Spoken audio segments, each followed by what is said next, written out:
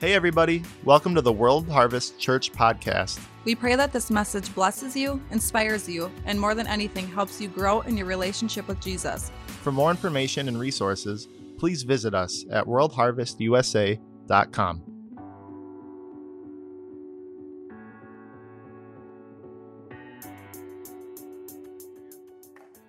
Y'all doing all right? Yeah, that's good. That's good. Pastor Shar and Pastor Abby and Sarah and Janae and Amy are watching right now, all the way out in California. So just say hi to them really quick. Hello. Hello. We miss you guys. We love y'all. We know that you're having a powerful time, but come home. Please. We miss you. So it's Pastor Appreciation Month. That's always awesome. How many know we should appreciate them outside of just 1 month? Probably every month, right? You know, I say a lot about what they have done for me personally, spiritually, but I haven't really shared a lot of what they've done for me just like normally, you know, I guess outside of the realm of faith. But they really do, they've done so much for my wife and I, even just recently. You know, fun fact, Pastor Bob is a husband for sure. Okay, next. He's a father. He is a pastor. He is a teacher. He's an awesome evangelist. He is a student. He is a scholar. He's a revivalist. He's a visionary. He's a church planter. Can I get a raise? Maybe think about it. And I could keep going. But one of the things most people don't know is that he is also a dynamite mechanic. Oh, yeah. Oh, yeah.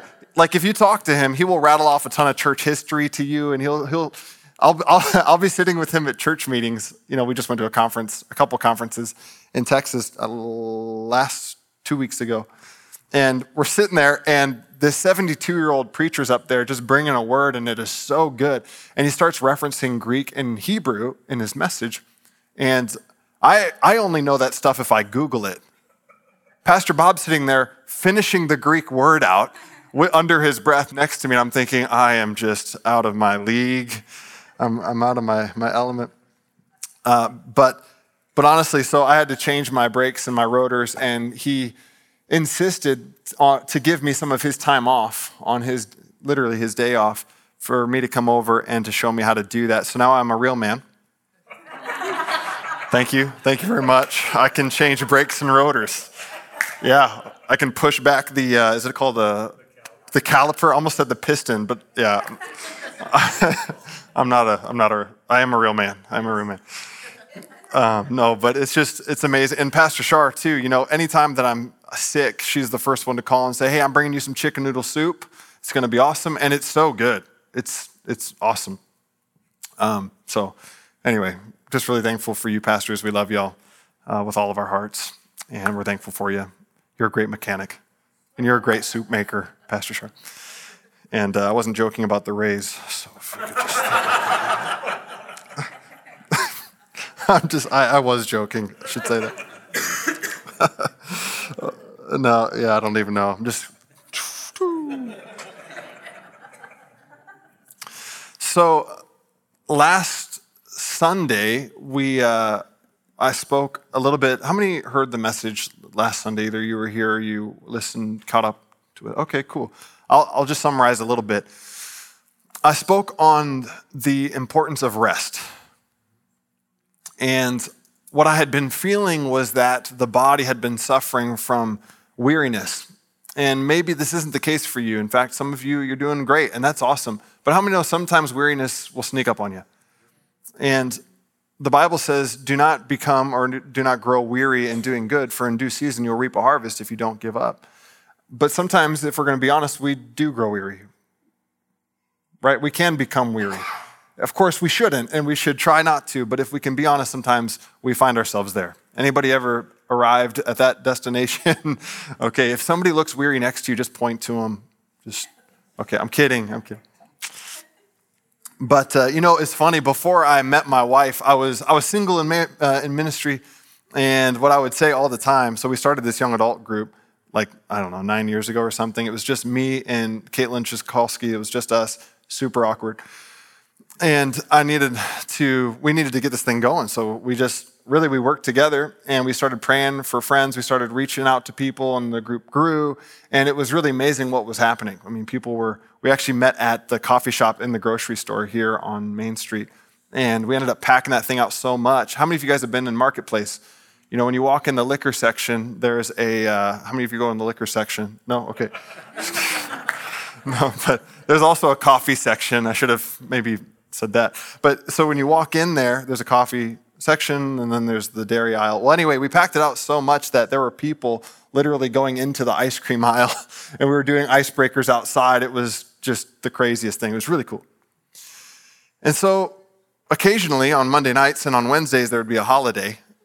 And I would say out loud, hey, because people would ask me, Jake, are we going to have group tonight? And I'd say, the devil doesn't take any days off, so neither are we. It's Memorial Day, it's going down. We're having group, you know. And all the single people were cool with that, you know, because we have nothing better to do than eat pizza and play video games and watch Netflix. So we'd be all for it. And so it's just funny how before Abby, who made my life a million times better, I would just go and go and go and go. And it's so funny looking back on that, how I literally said to the people, you know, the devil doesn't take a day off. You remember this? You know, the devil doesn't take a day off, so neither will we. But how many know we're not disciples of the devil? We're not following him. We're following God. And God did take a day off. Say amen. God took a day off, so how many know if he did, how much more should we? God in his infinite strength and his unlimited capacity decided to model what it means to rest. And then he said, okay, good. This was actually pretty sweet. You guys do it. And then he grafted it into the 10 Commandments. You know, so obviously it's important. And in fact, Jesus said that the Sabbath man was not made for the Sabbath, but Sabbath was made for man. So anyway, I think rest is really, really important. And if you're here tonight, or if you're watching online, if you're in California, just kidding. No, but if you've been struggling with weariness, if you're tired, if you find that, you know, remember when Jesus was in the garden and he said, the spirit is willing, but the flesh is weak? Do you remember that? Sometimes that's the case, you know, the spirit's super willing, like all the time, like, let's go, you know, let's keep doing stuff. But then your flesh will say, bro, chill, like, I need a nap, right? We are a spirit that has a soul that lives in a body. And as Jake Bradway was alluding to a week ago today, we need to take care of all three. Say amen. We need to take care of all three. So I just want to encourage you, if you're weary, Matthew 11:28-30, Jesus says, come to me, all who are burdened, all who are heavy laden, and I will give you rest. So go to Jesus and also schedule the Sabbath. I know it doesn't sound super spiritual, but you can't get more spiritual than the 10 Commandments, you know. So, yeah, nobody wants to shout down the Sabbath, I guess, you know. Take a day off. No, I refuse. I will not take a day off. I used to think it was holy to work all the time. You know, I used to think it was weak to take time off. But again, Jesus is our template. Amen? Okay, so anyway, that's just a commercial. If you want to go check out that message, I think it'll bless you. Especially if you've been dealing with weariness, I want to encourage you to do that. And even if you're not, maybe check it out anyway, or at least meditate on what I just shared with you, so that way you don't get to that point. Sound good? All right, do you have your Bibles? Oh, go ahead and grab them. Go ahead and grab them. Some of y'all are grabbing your iPhone. That's cool. If you have an Android, forget about it, all right? Grab your Bible and take a good look at it, would you? How many know that this Bible here is more than just an awesome textbook?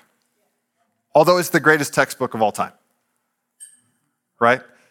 How many know this right here is more than just old transcripts compiled together for us to just look at, right? The Word of God is living, and it's active, and it's sharper than any two-edged sword. It actually discerns the thoughts and the intentions of our heart. So that's what it says in Hebrews 4:12. So when we read this Bible, how many know our Bible actually reads us? Isn't that something? So some people wonder, how much should I read? And that's a good question, but I guess my suggestion to you would be read it until it reads you.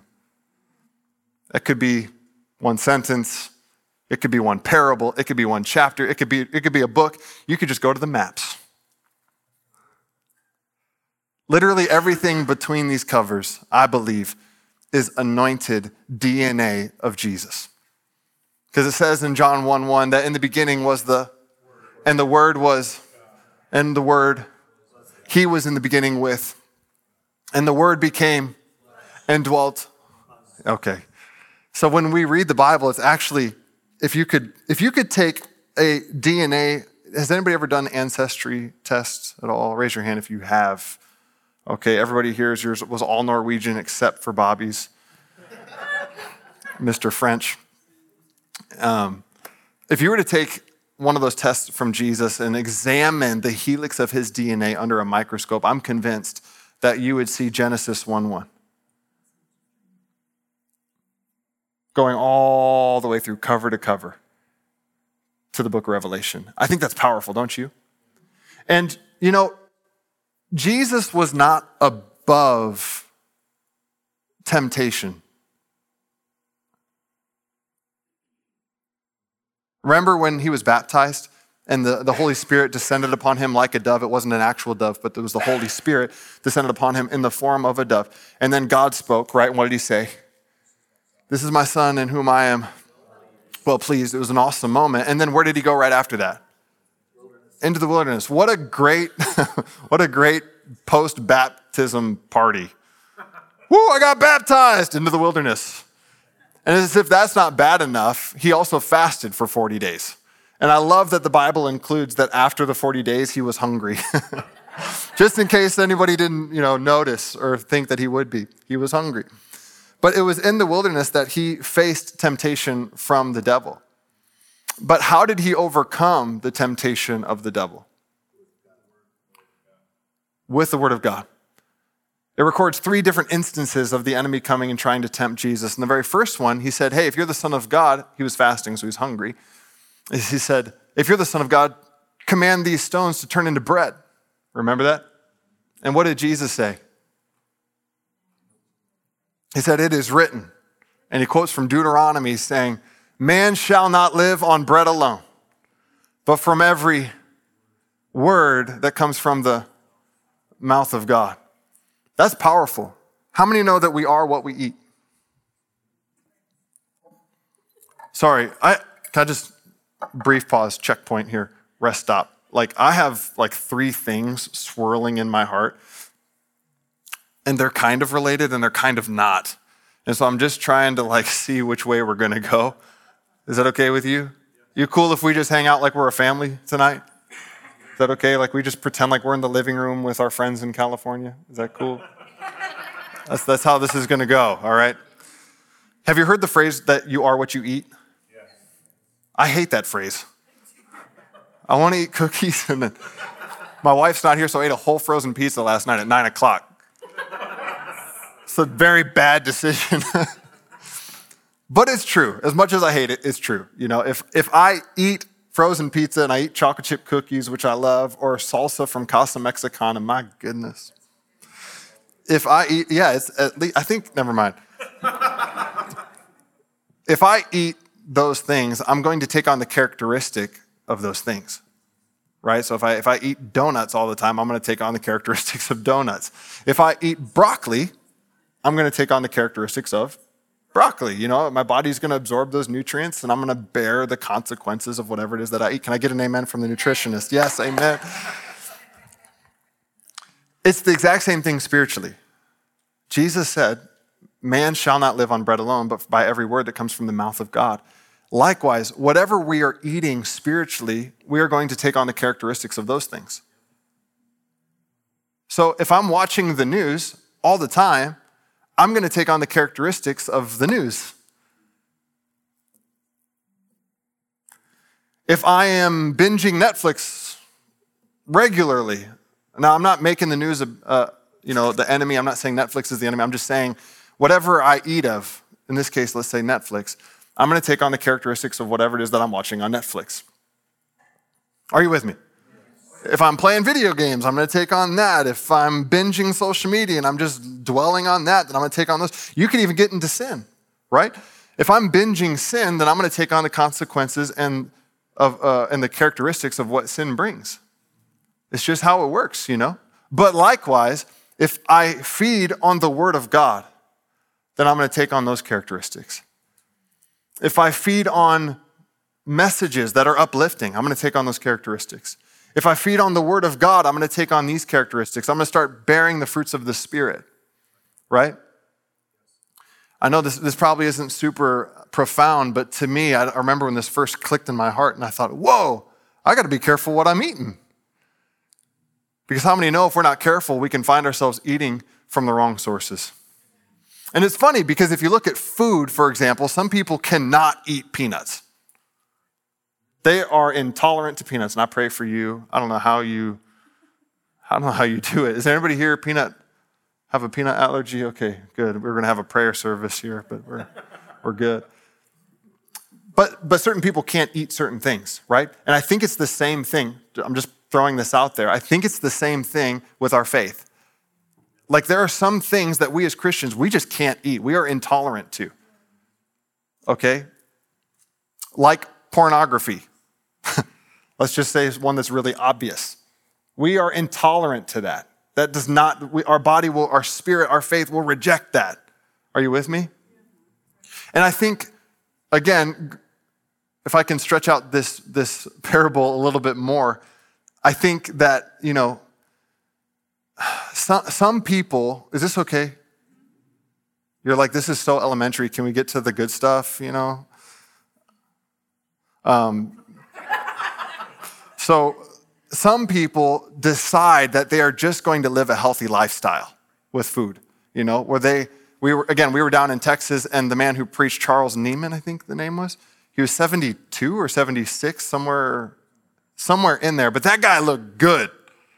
Now don't ask me why that stood out to me, but when we were walking, we wanted to go say thank you to him, and so as we're walking up, I noticed that he had taken off his suit jacket, and man, his sleeves were tight. I'm like, man, this dude he's got it going on, you know?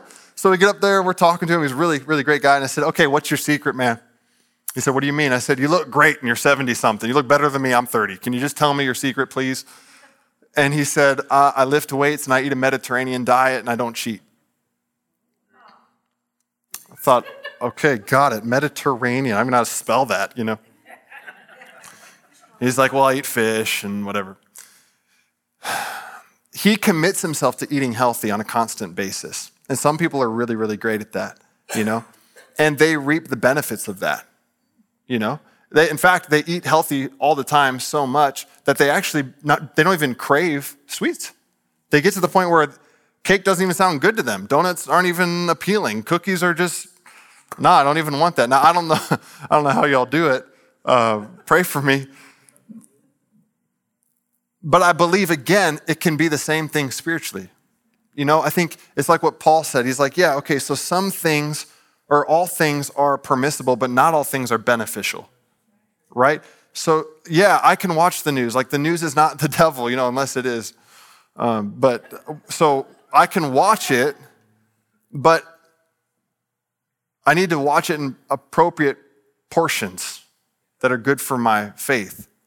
Just like I can't only eat cookies for dinner. Well, I can't only watch the news. I can't just is this too simple? I'm sorry. I feel like I'm boring you. We can move on, but I just want to encourage you tonight that man shall not live on bread alone, but on every word that comes from the mouth of God. Every single word. And you know, it's funny, if you look in Ephesians 6, let's just turn there since you have your Bible and you've been staring at it this whole time. Ephesians 6. The Apostle Paul starts to talk about the armor of God.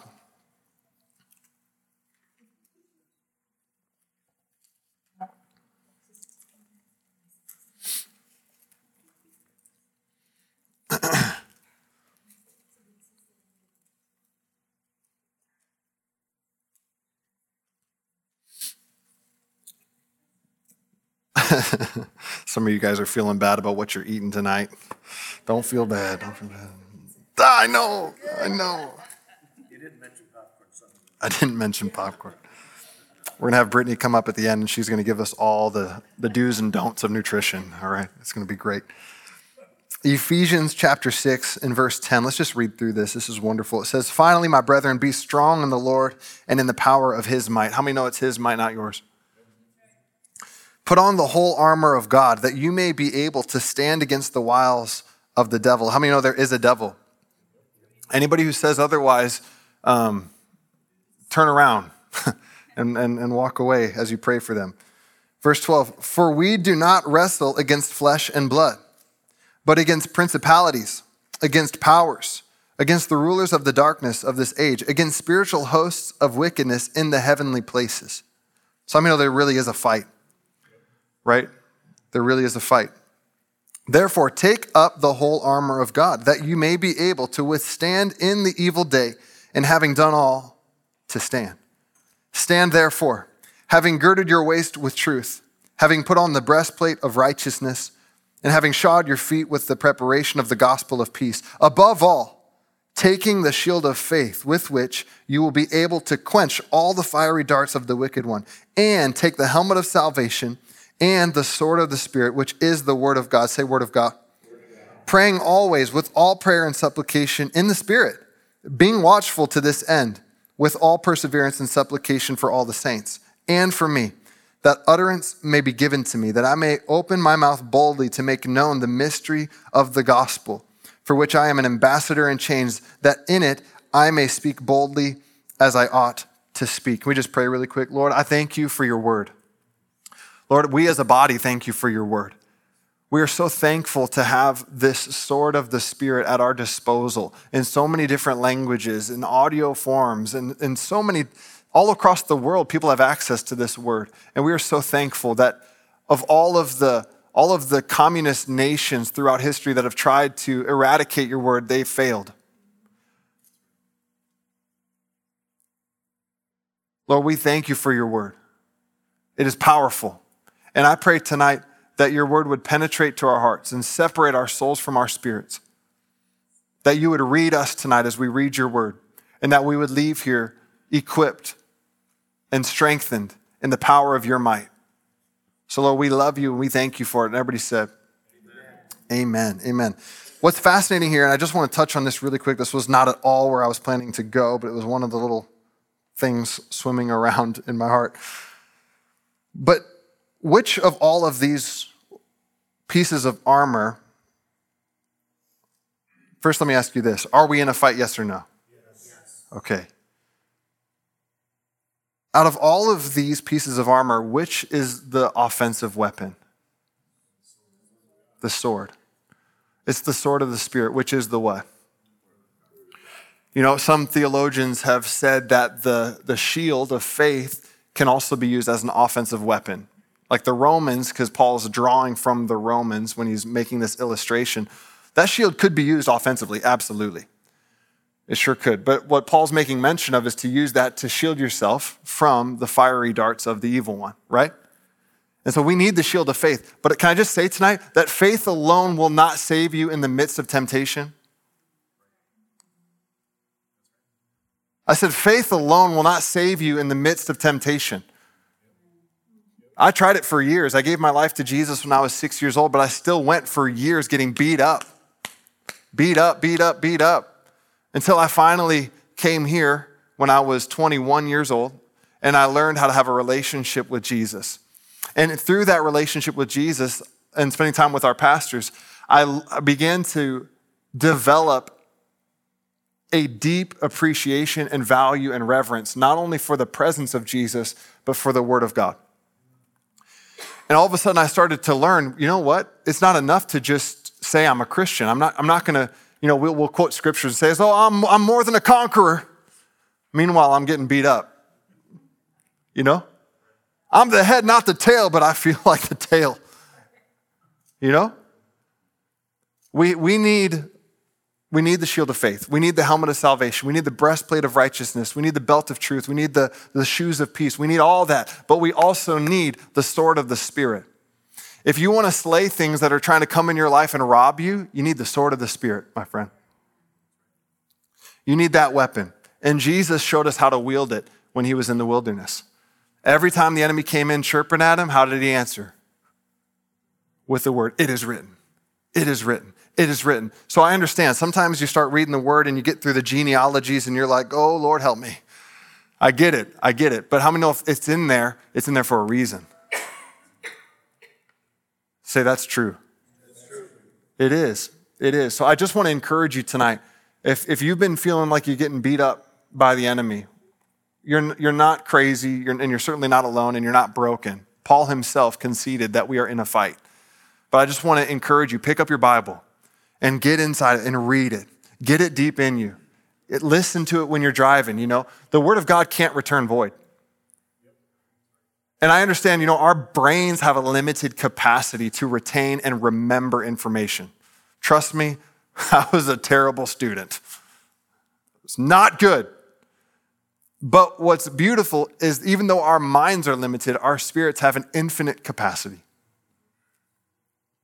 Did you know that?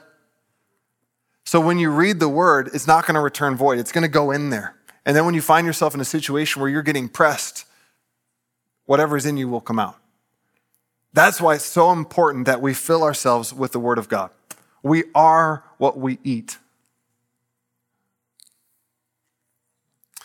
This is a boring subject, isn't it? Yep. Well, I got that off my chest. Can we move to the next thing? Okay.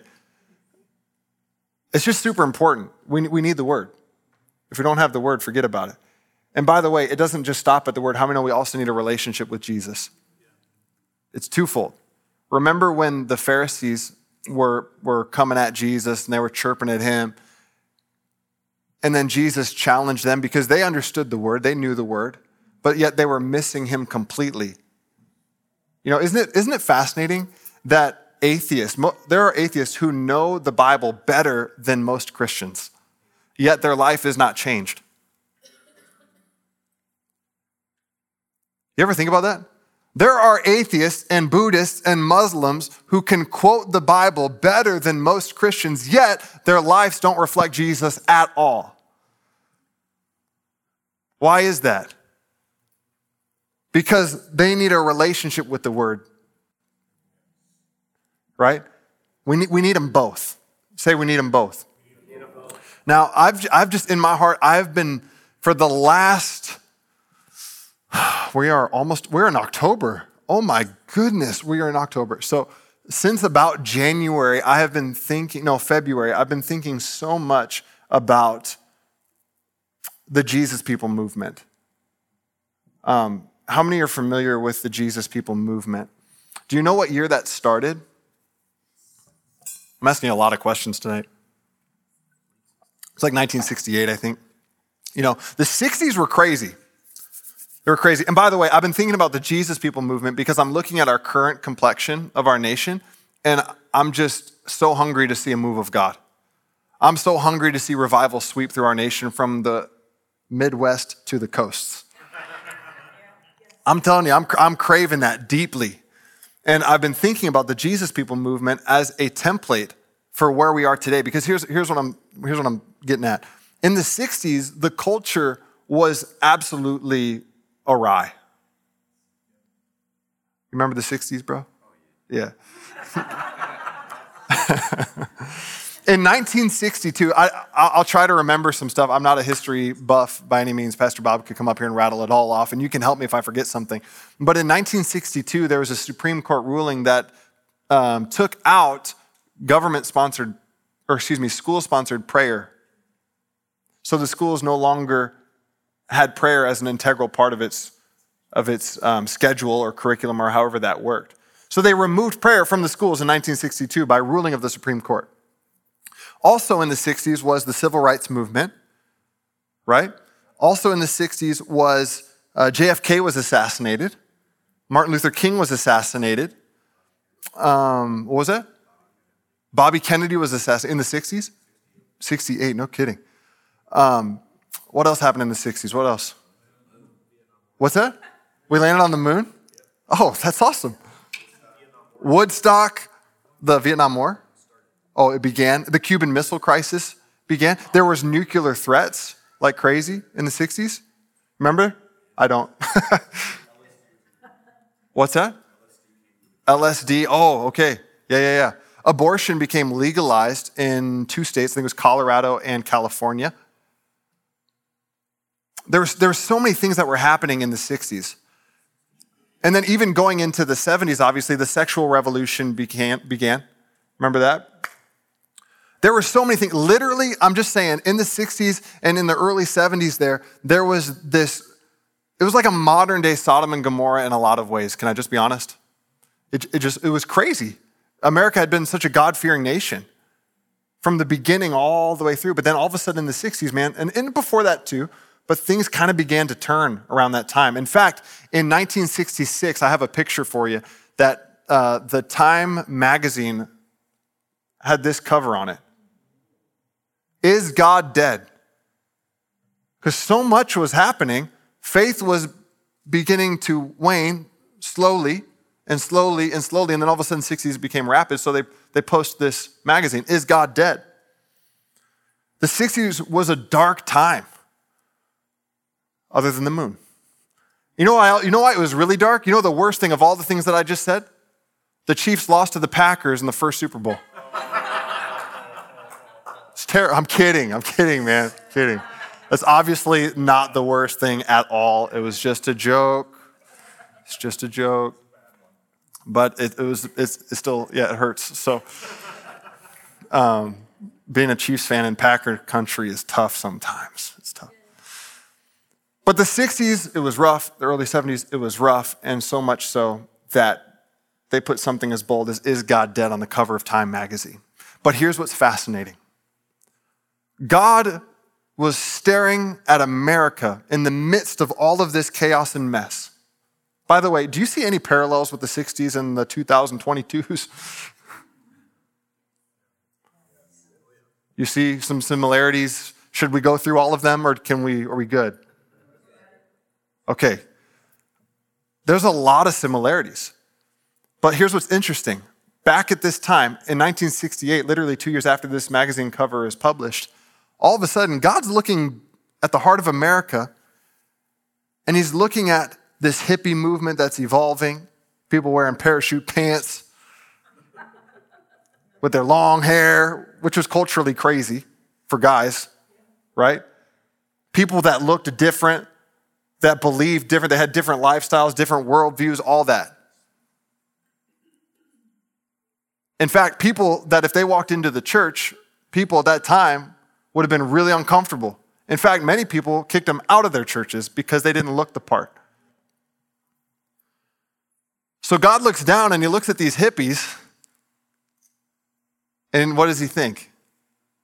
He thinks that's a perfect spot to start revival.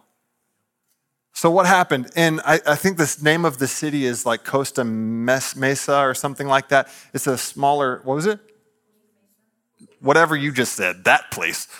It's like southwest of LA, I believe. And at the time in the 60s, the 1960 census has the population recorded at roughly, I think it's like 37,000 people, okay? In 1960, the census. Am I boring you? I know this isn't, okay.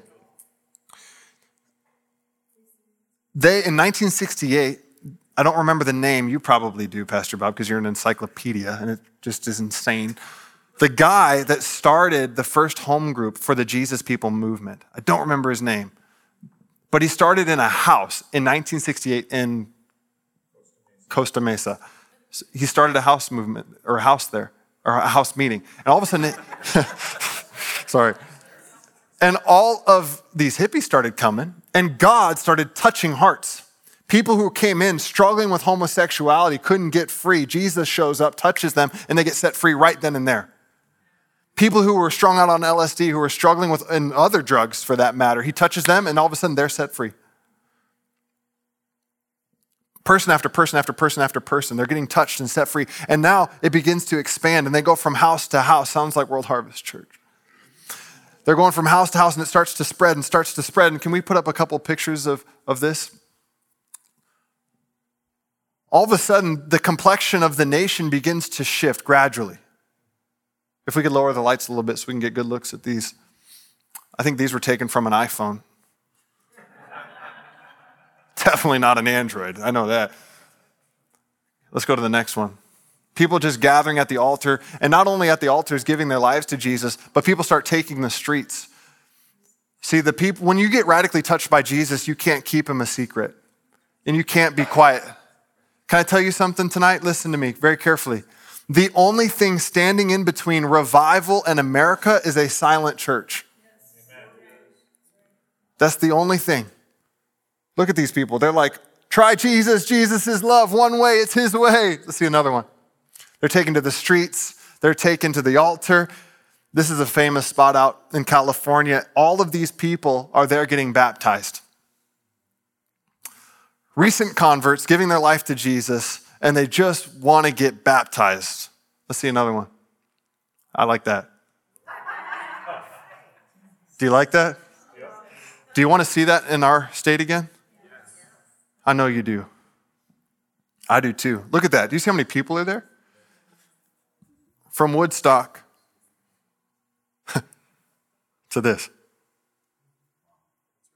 Isn't that something? How many know if God did it once, he can do it again? But how many know he's already done everything he needs to do? The church needs to step up. Do we have any more, or is that the last one? Do we have another one? Look at that. Look at that. That's a full stadium. I think that's the Coliseum in LA. Yeah. Look at that. Isn't that powerful? Now here's my favorite part, okay? So in the 60s and in the 70s, it's all bad. You can keep the lights down for just a moment. It's all bad. It's all looking terrible. But then all of a sudden, Jesus starts working through one willing vessel to welcome some people that looked different than him, that believed different than him, that had political beliefs that were opposite of his, and that were maybe doing things that they shouldn't do. Tax collectors and sinners, shall we say. Gathers them into his house, says, sit down, I'm going to share the good news with you. They worship. He preaches the gospel, God starts radically transforming people's lives. He starts making disciples. People are getting baptized. And then now there's leaders coming up, and they start going, and they're going to new houses. And then all of a sudden, literally from the West Coast, this movement swept through the nation, as you saw. It hit Wisconsin, and it went all the way out to the East Coast. There are people in this church. Our pastor went to some of those Jesus People meetings in Minneapolis. How many of you did anybody here else go to a Jesus People movement meeting at all? Hey, we got a few. Awesome. Isn't that something? Y'all tasted that move of God. And last I checked, I read in my Bible, it says Jesus is the same yesterday, today, and forever. And his intentions for the nation did not change from the 60s to the 2022s. It did not change. He still longs to see his masterpieces come back home. He longs for that. So this begins to take place through the nation. And watch this. This is so amazing. In 1971, 5 years after Time magazine posted the cover of their magazine, Is God Dead? In 1971, they post this one. The Jesus Revolution. Woo! I don't know about you, but that gets me jacked up, because it's one thing to be excited about Jesus in the church. It's one thing to make a Facebook post about Jesus on my wall. It's one thing to do all that stuff. But when people who don't know God start to take notice of the move of God, then we're starting to see something. We're starting to see something. And I'm telling you what, God has not given up on America. He's not. His heart has not changed. He's not bipolar. Are you with me? Grab your Bible again. Let's go to Matthew. I just want to check out one verse and we'll get out of here.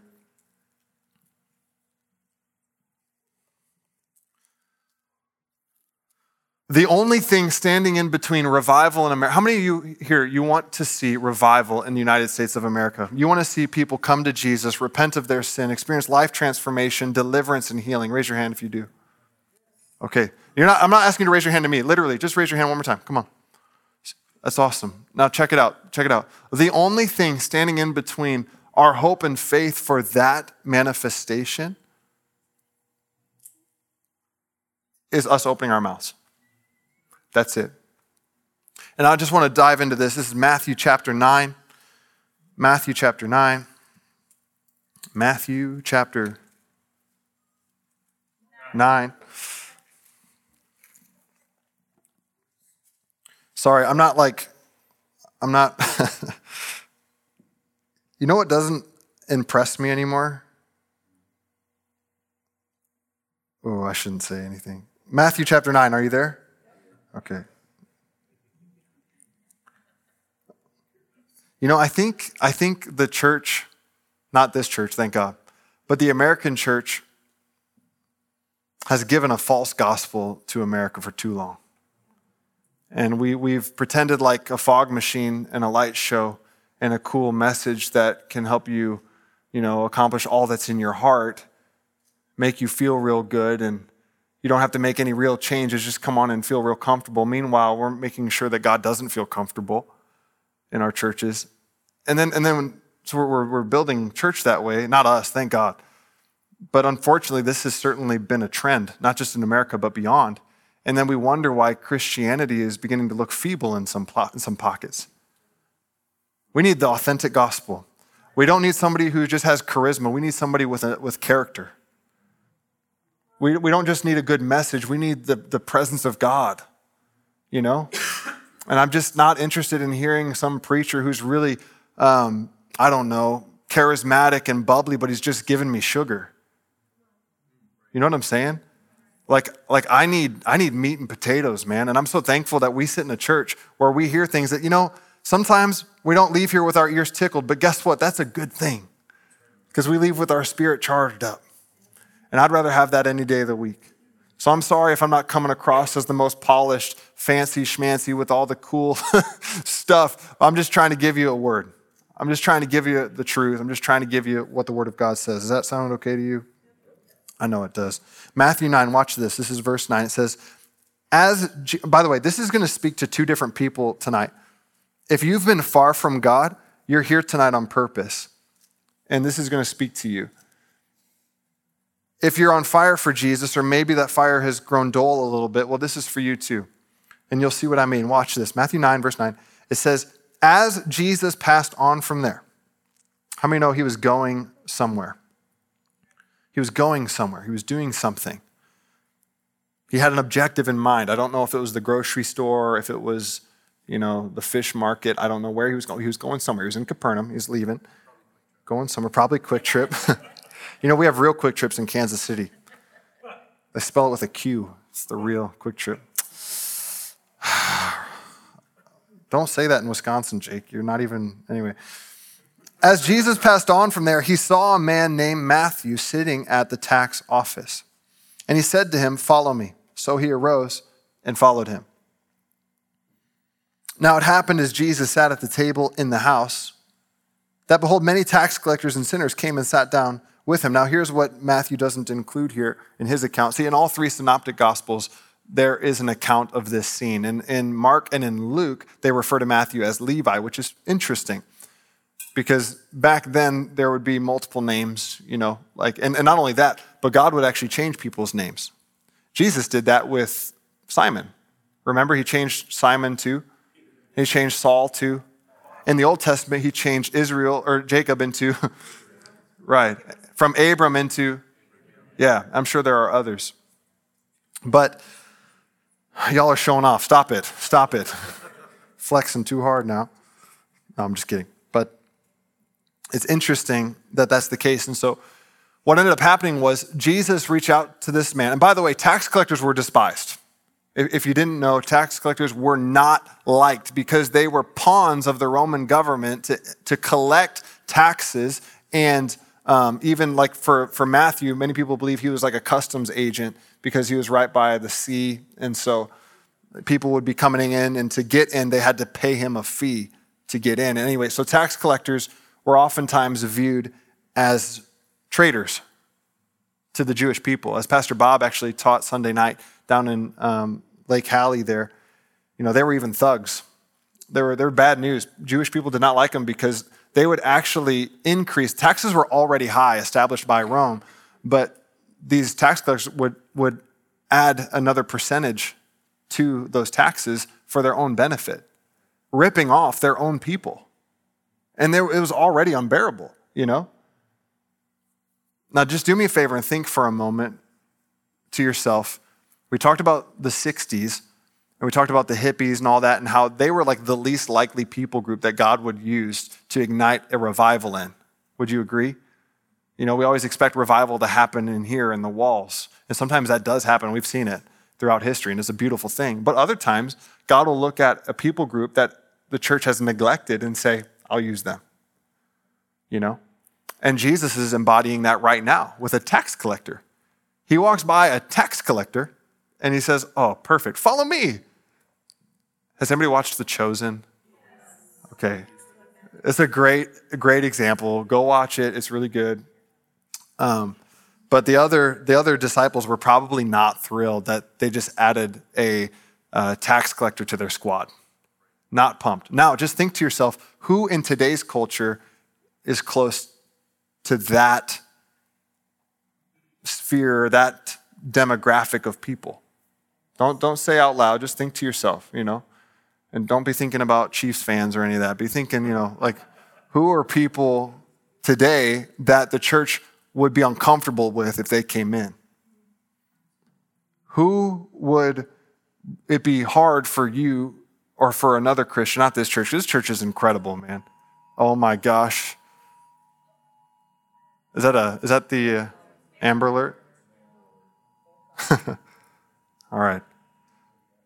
Thank you, Apple. Android too, that's good for them. If you have an Android, we'll pray for you afterwards. What was I saying? Help me out, somebody. Yeah. Picture the most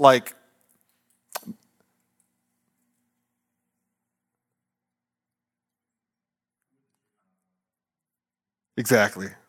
Who would the church least likely expect for Jesus to pick, is what I'm saying. Think to yourself about that. Let's keep going. Now it happened as Jesus sat at the table. That's what I was going to say, sorry. Jesus is sitting down at Matthew's house with a bunch of other tax collectors and so-called sinners. So he's at his house. It was already bad because he called him. Now he's chilling with them, eating dinner. And a table is a place of intimacy. And it certainly was in Jewish culture. Like to sit around a table with somebody was, hey, I want to know you. I want to get in your life. I want to hear your story. I want to do life with you. I want to exchange hearts with you. So this is a big deal. It says in verse 11, and when the Pharisees saw it, they said to his disciples, why does your teacher eat with tax collectors and sinners? Pretty good question, because at that time it was unheard of. But it's interesting they didn't ask Jesus. They asked the disciples, you scaredy cats. But I love Jesus. He's like, guys, I got it. Sit down. And he says in verse 12, when Jesus heard that, he said to them, those who are well have no need of a physician, but those who are sick. Those who are sick.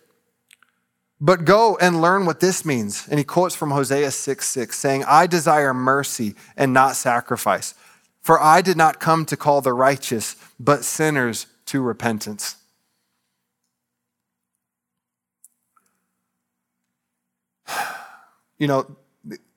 The church, typically on a political scale, we lean conservative, and for good reason today more than ever.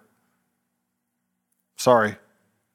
But it's just true. There are more biblical values right now on the conservative side of that spectrum. But if somebody were to walk in the doors of this church building or in the doors of your small group who align with a far left ideology, lifestyle, or worldview, how many know Jesus loves them just as much as they love the most conservative person on the planet? If you can show me one person that Jesus didn't die for, then you don't have to love or reach out to them. But how many people are there like that? I'll tell you, there's only one type of person that Jesus can't save, and it's a perfect one.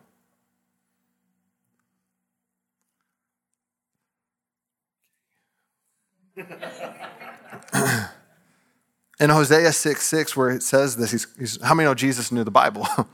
Again, it's important to have this inside of you. He had an advantage because he was the Word, just cheat coding it up right here. But how many know he had to study too? As a boy, he was in the synagogue learning and asking questions and giving answers because he was a baller, right? So in Hosea 6:6, where it says this, that word mercy, actually, you know what it means in the Hebrew? Pastor Bob, don't finish it in Hebrew, okay? Don't show off. It means goodness. Isn't that something? It means goodness. I like that because in Romans chapter 2, I believe it's verse 4, it says that it's the goodness of God that leads us to repentance. So here Jesus is confronting the religious people of the day who couldn't imagine that God would pick some of the worst people of the worst in their eyes to build his kingdom in, much less just sit at a table with. But Jesus corrects them and he says, go and learn what this means. I desire mercy. I desire goodness more than sacrifice. I think that's really powerful. So I just want to say tonight, I don't know where you're coming from. Maybe you're here and you have been feeling almost like a Matthew. Dita, can I get your help, ma'am? Actually, can we lower the lights too? If you could close your eyes for a moment, please. I just want to talk to your soul tonight. There's two different groups here tonight. The first group that I want to talk to are those who would say, yeah, I'm a Christian and I love Jesus with all my heart. And I just want to encourage you tonight that you are the anointed and chosen and appointed evangelist to reach those you are doing life with today. You are the one to reach your neighbor, not anybody else. You are the one to reach your coworker. You are the one to reach the people that are in your family, your closest friends, the people that you know in the community by name. And you call it, maybe you don't have a super close relationship, but you're really solid acquaintances. You are the chosen person of God to reach that person with the gospel. If not you, then who?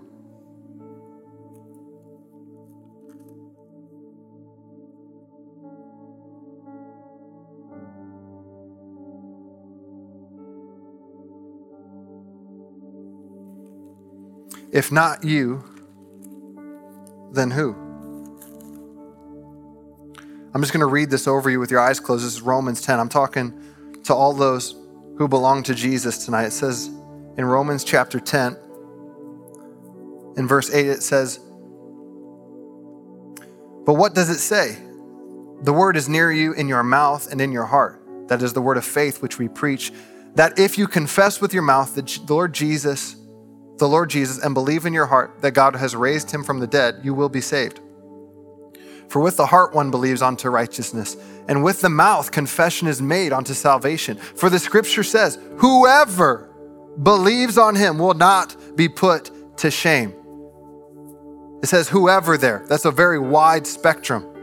The invitation is open to everyone, including your coworker, your family member, your friends, everybody in your neighborhood that lives on your street. Whether they have a BLM sign in their yard, a Back the Blues sign in their yard, a Joe Biden bumper sticker, a Donald Trump bumper sticker, a gay flag on their car, whatever. This says right here, whoever believes on him will not be put to shame. Verse 12, for there is no distinction between Jew and Greek, for the same Lord over all is rich to all who call upon him. For whoever calls on the name of the Lord shall be saved. But then it says in verse 14, listen carefully here, church. Please listen to this carefully. How then shall they call on him in whom they have not believed? And how shall they believe in him of whom they have not heard? And how shall they hear without a preacher? My friend, you are a preacher. You say, I'm not a Bible scholar. I don't know. I'm not an extrovert. I'm not charismatic.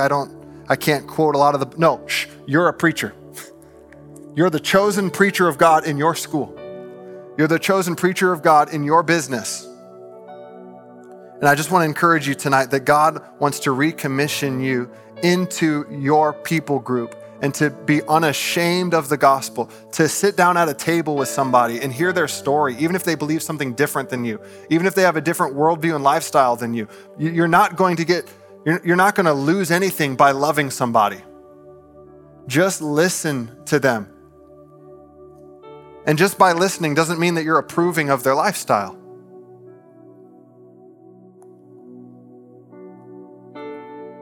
The second person I want to talk to tonight is the person who would identify with Matthew,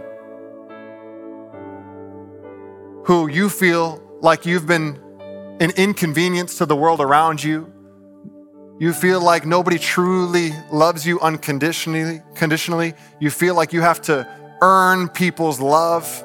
And then once you get it, you feel like you have to fight to keep it. And it's just a fragile thing that you might just lose. You've had to perform your entire life and you've just been getting beat up. If you were to look and be honest over the course of your life, it's just like you've just been losing and losing and losing and losing and losing. And you're longing for belonging. You're longing for unconditional love. And although you've been looking for it in a ton of different places, you've just yet to find it. Well, I've got good news for you tonight, whether you're here in person or whether you're watching online. Tonight's your night. You have found it. And it's the person that is Jesus Christ. Although he was crucified 2,000 years ago, he did rise 3 days later. He came out of the grave and he lives today. And he gave his life for you. And you say, yeah, but I'm too dirty. I'm not clean. You don't know. I've done a lot of bad stuff. Guess what? His blood is powerful enough to cleanse you of all unrighteousness, of every sin. And just to help you out even more, the Bible says that there's no unrighteous. No, not even one. So guess what? You're in really good company. There's nobody perfect in this room. There's nobody perfect on the planet. There's nobody perfect in heaven or in hell except for Jesus Christ, God the Father, and the Holy Spirit. And there's hope for you tonight. Would you stand with me, everyone, please? Keep your eyes closed. The first thing I want to do is I want to ask you tonight, if that's you, with every single eye closed, with every head bowed, out of respect to one another, I just want to ask you, if you're here tonight and you identify with Matthew and what I just said, and you want to give your life to Jesus, you're done trying to find life in all the wrong places. You've been looking for the right thing, just in the wrong spots. If you're tired of doing that and you want to give your life completely to Jesus tonight, he's here with open arms.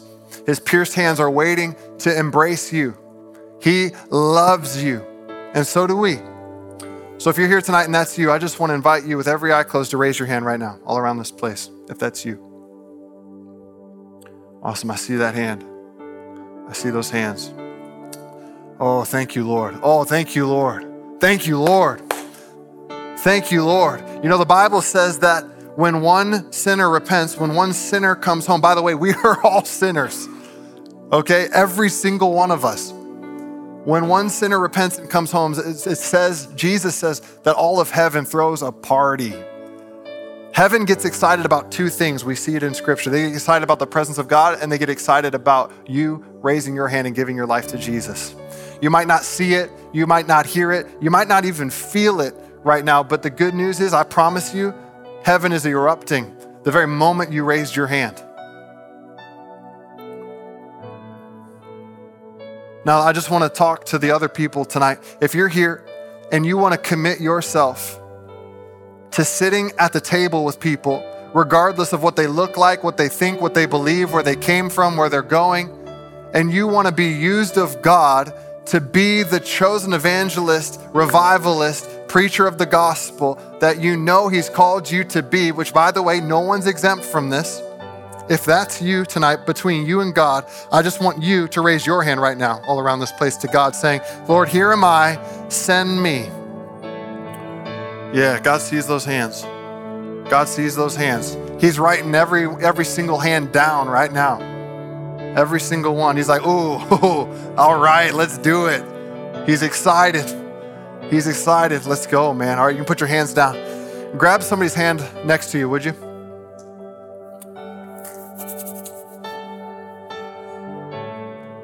I just want to pray for you, but before we do, I just want to say, if you raised your hand, you gave your life to Jesus, do not leave here without talking to the person that brought you, and make sure you find out where their small group is and go with them. Or if you didn't come with somebody who knows that information, come talk to me, come talk to somebody with one of these lanyards on, because it's super important to not do life alone. It's not enough to raise your hand and go home and just think that everything's going to get all hunky-dory and everything. It's not. You got to do life with people. You got to do life. You got to, an army It's way better to go in numbers than to go solo. So Lord, I thank you right now for every single person in this room and every person watching online. Lord, I bless them. And Lord, I just pray that right now you would breathe on the hearts of every single soul, those who just afresh gave you their own heart, and even those who have given you their heart a long time ago. Lord, I pray right now that courage and boldness and the fire of the Holy Spirit would erupt within each person.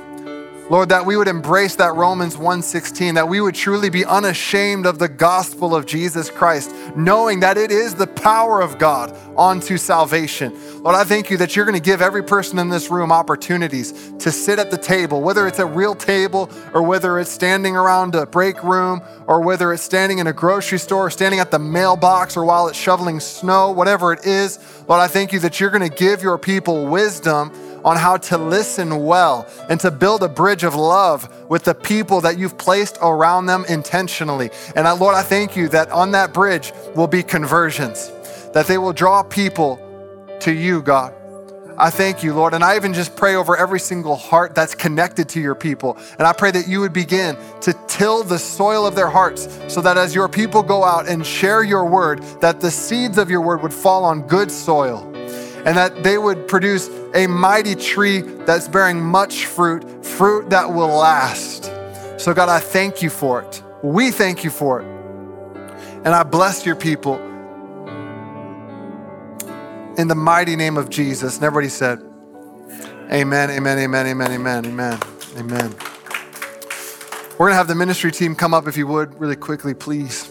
If you want prayer for anything at all, these people are here to pray with you, to fight with you, to stand with you in faith, and want to encourage you to come up and to receive prayer. I know we already did during worship, but maybe something came to mind during the message and you thought of something and you need prayer. Well, we're here for you. We love you. God bless you. We'll see you tomorrow. Pastor Bob's going to bring a fire word, so you don't want to miss it. We'll see you then. Give somebody a hug on your way out, would you?